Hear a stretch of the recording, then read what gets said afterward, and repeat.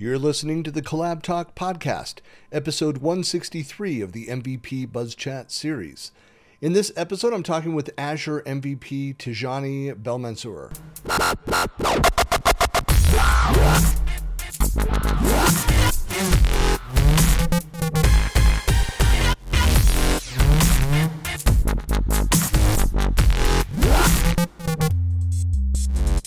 Hey everyone, this is Christian Buckley with another MVP BuzzChat, and I'm here today with Tidjani. Hello. Hi, Christian. Thank you very much for having me today. It's great to have you, and I know that we're both feeling slightly under the weather, but hopefully this should be good. So, yeah, of course. Well, for folks that don't know who you are, where you are, and what you do, why don't you give us that introduction? Okay, perfect. So my name is Tidjani Belmansour. I'm a cloud solution architect. I work for a consulting company called Cofomo. You may see the logo just behind me. I'm in one of our meeting room right now. So I'm also a Microsoft MVP for the Azure category since 2019. What else is about me? I'm based in Quebec City, Canada. So I'm basically a French-speaking guy trying to speak English. So sorry in advance if my English is not so good.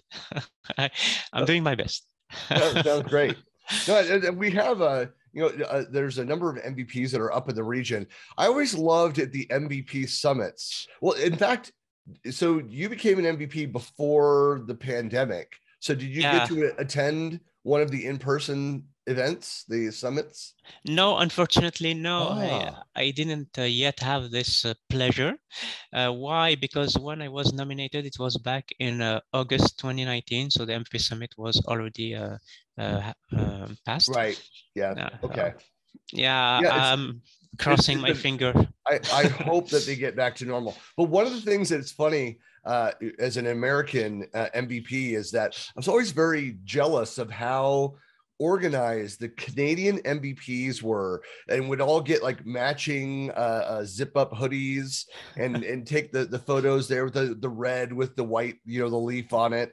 And but it was always really organized, and I appreciated that about the Canadian MVPs. Of course, we never get ourselves together in any category within the US to take a good photo together, but I realize there's more MVPs in the US than anywhere else, and that would be a lot of people. But even like I was originally a SharePoint MVP, and even getting the SharePoint MVPs together, it was never very successful.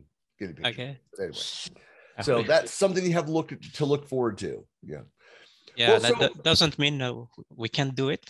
Just start a movement. Exactly. Well, I know that there are a lot of efforts going on, and you can see this with events around the world where I think this pent-up demand for seeing other human beings in person and going to events. So there's little side social activities with MVPs and other, of course, speakers and stuff for the various events. But there's a concerted effort to get people back together on the side and do this, like MVP networking, which is great to see. Well, tell me though about your Azure background. So what areas of Azure do you actually focus on? Okay, just before I jump on that question, I want to make a quick comment on what you just have said about bringing people together physically. We missed a lot in-person events for the last 2 years. Sorry, I didn't mention it. I'm the co-organizer of the Azure Quebec community. Here we have about something close to 1,200 members actually. Oh.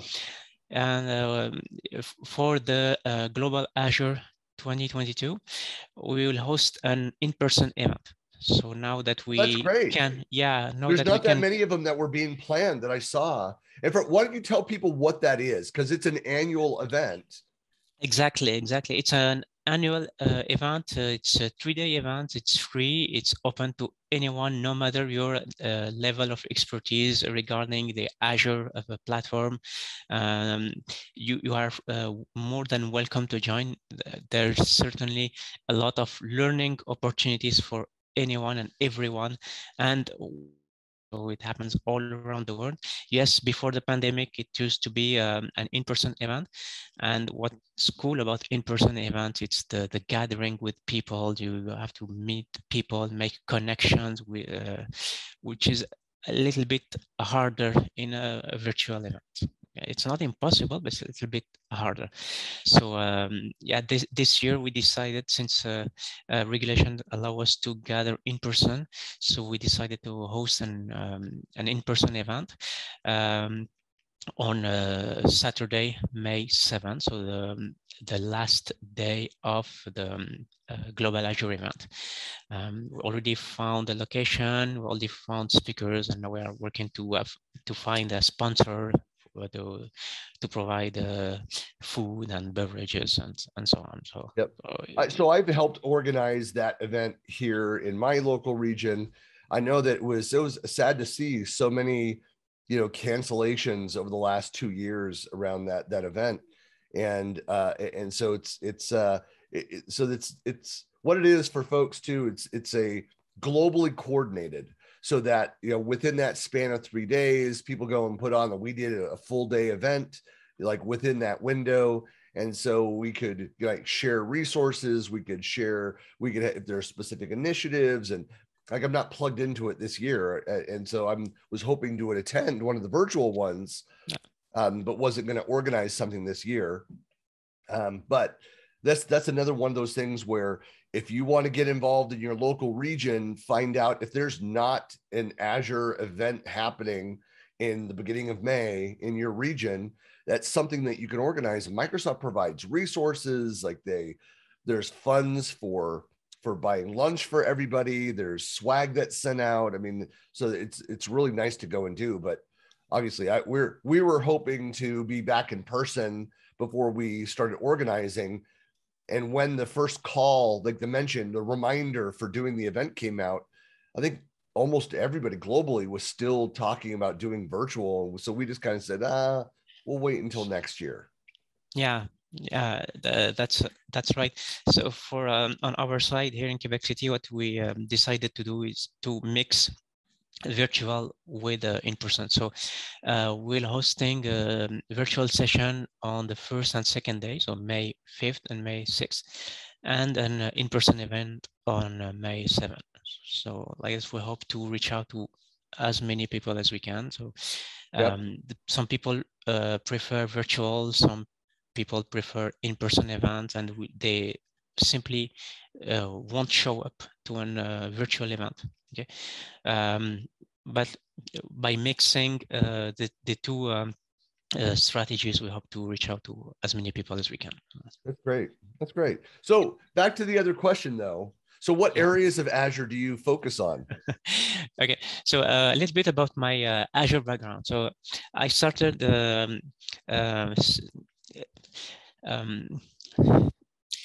looking at Azure back in 2009, okay, when Azure was in its early stages.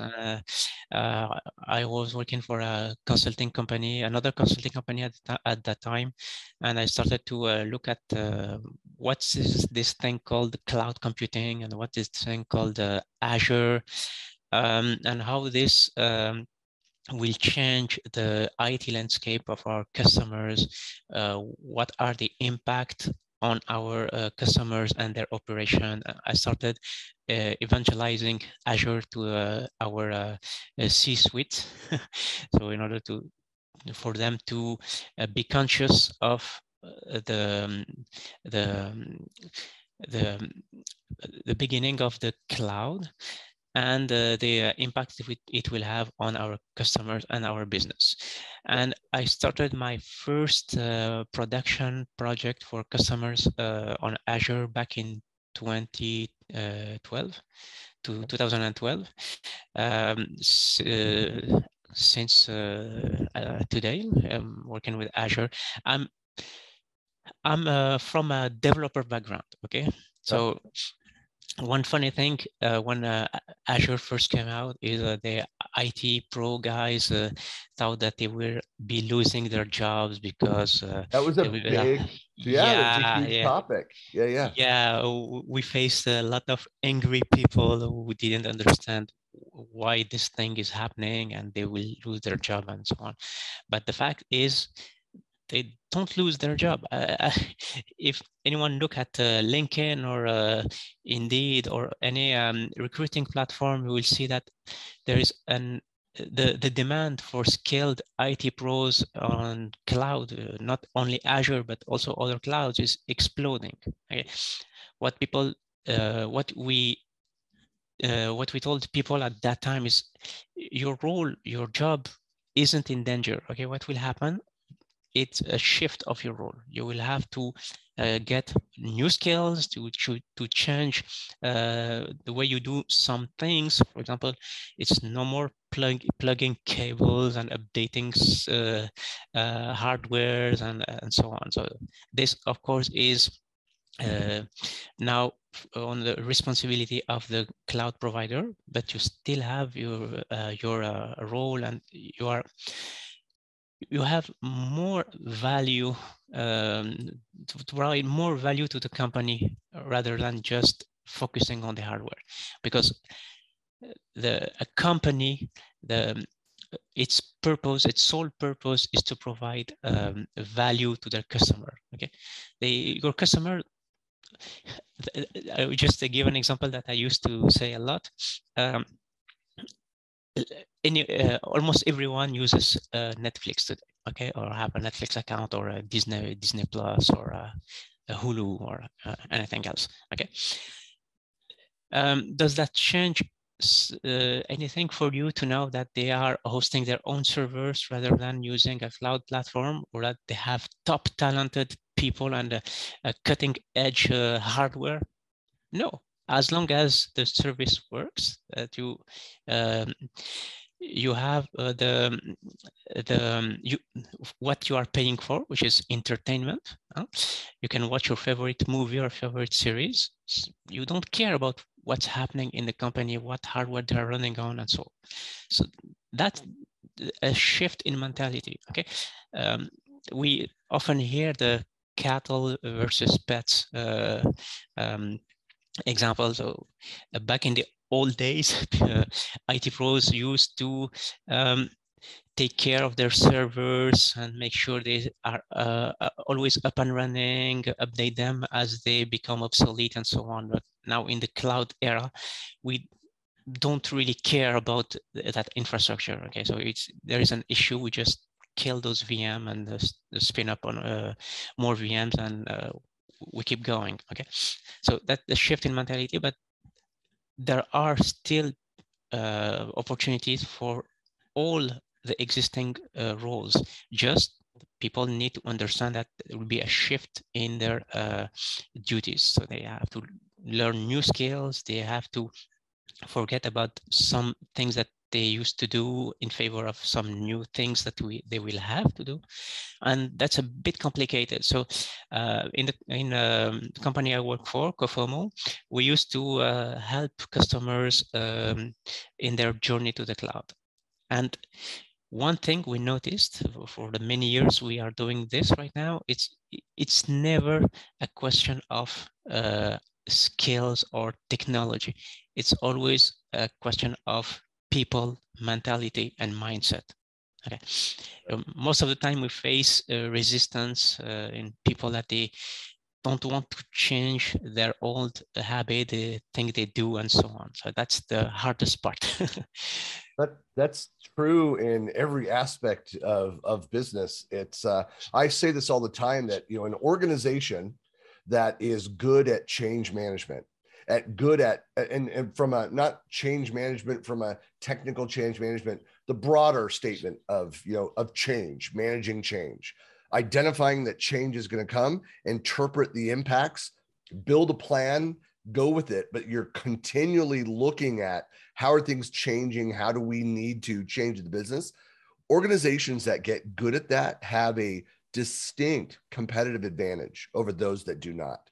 I've worked in some organizations that were really good at that change function, and there were other things that they weren't good at, but they were really good at that. Of constantly, it was part of operations management to continually looking at the business factors, the internal factors, the technology, the people, the process changes, and making adjustments there. And so it was a great training ground for, this was before I got into the SharePoint world and the Microsoft ecosystem. And it was good practice coming from that into this space where change is just so rapid. There's so much going on. Yeah, that's the other side. I look at it. There's so much that's going on in the space. How can you push back against change? I mean, there's everything about our world in the Microsoft ecosystem. There's just constant change that's going on. That's very true, and that change accelerates almost every year. So, one example, I was asked a couple of days ago, how do our customers keep up with the rapid change of .NET versions? So right now it's about one major version per year. So how we'll keep pace with that? Are they forced to change or update their version each year? For small companies, might be a couple of days effort, but we work mainly with government agencies, and we're talking about months and months of effort to bring a new version of .NET to their ecosystem. So that some discussion that we need to have with our customers and make them understand that there are no LTS version versus non-LTS version. They have to understand that and make sure that the version they choose is really providing business value. Okay, not just technical buzz. Okay, not just because our development team want to use the latest and greatest feature of .NET. It's not enough to decide to move to the latest version. So there are also things to be changed in the operation management at those companies. There's it impacts a lot of different levels. The training you have to do, the roles and responsibilities around that, as well as the solutions that you've developed around that. Well, it's very cool. Well, so let me tell you, in the couple minutes that we have left, like, so you talked about the Azure event. What other like community activities are you involved in? And what I'd also love to know is kind of what was your path to becoming an MVP? Was there anything specifically that? Sorry. That's actually a great question. So just to bring you a little bit about my background, I started programming back in 1988. Okay, I was 8 years old at that time.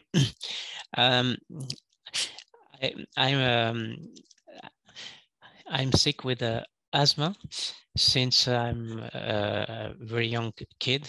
So back in summer 1988, I was in a center for other kids who have this disease. And it was all summer long, okay? And we had activities that were proposed by this center in order to keep us entertained and to learn new things, open new horizons to us. And one day, a teacher came there and he started teaching us programming. Okay, it was on Yamaha MSX keyboard. I don't know if you already knew about that.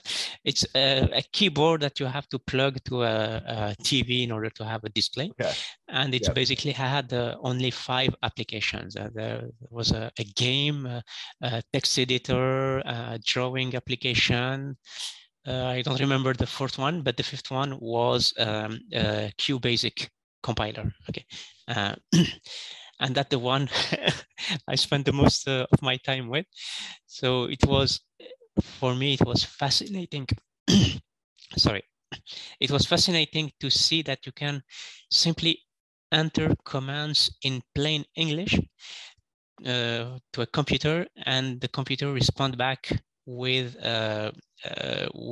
actions. So it can do action that you tell him to do. Okay, that was extraordinary for me. So my first program, and I was very proud of, it was a basic calculator. I guess almost everyone after the famous Hello World, we started to develop a basic calculator. And then a few years later, my parents offered me my first computer. It was back in 1997. And I started to learn Pascal at that time. I don't know if you know that language. And then C and C++. And after that, I started to use Visual C++4. And when I created my first MFC application, and it was basically just a screen with one button on it and a message box that is displayed as you click on the button. But it was so cool to see it living right by the side of Word and Excel and other professional application. Okay, so that was awesome at that time. So I kept going like that, and it only grew my passion for computing. Okay. And I'm the kind of guy that like to teach others. Okay, why? Because I truly believe that you learn more and better by trying to teach others. Yeah. Okay. Yep. If you try to explain something to someone, you have to think about it. How will I explain this to that person? What word would I choose? What example will I show him or her? And by doing this exercise, you may find that there are some things that you think that you understand, but you don't truly understand. That Well, push that's the you. thing. You may think you understand it in your mind, but Yeah, then when somebody asks you to explain something, and they're like, okay, like I thought I explained that aspect of it, and then you have to change the perspective on that. And right, so it helps you kind of make your understanding of a topic more robust, more sustainable. Exactly, that's exactly the thing. So I have this love of sharing what I know, actually. So as soon as I learn something or understand something, I love to share it with other people. Okay. So that's what put me on the path to becoming an MVP. So for many years, I was a teaching professor, and I wrote blogs, but for internal companies I worked for.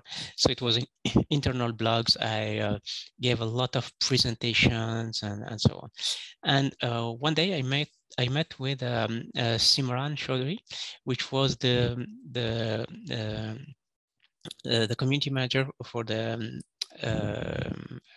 Canadian MVPs. Okay, and I told him that, and I told him that I would be interested to apply for the MVP program, and he told me, okay, all the things that you did are great, but it's not community activities. Okay, so you have to share your knowledge, your expertise with the world, not just with a closed community. So I started blogging, I started presenting at community events and so on. Yep.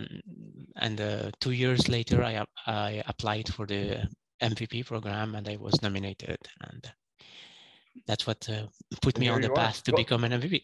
Yeah, it's I mean, obviously I love asking the question. The patterns are always the same, you know, like it's a very similar response. But I mean, that just should be reinforcing for people to know that by getting out there, as you said, like you're working in the technology, you're passionate about that, and you're sharing what you're learning along the way, teaching people, answering questions, asking questions, which a lot of times is just as important as answering questions, and providing that feedback back to Microsoft and developing a relationship with Microsoft, which is also important as part of that. But That's those are true. Similar patterns. Yeah, for me, the most important trait of someone who wants to apply to be an MVP is the desire to share what he knows. Okay, and one piece of advice I want to share here is you don't need to be an expert in your area before you start sharing. Okay, you just have to share what you learned, what you know, and if you are wrong, that's okay. The community will tell you and you will learn, and everyone will learn together. So be bold, have the courage to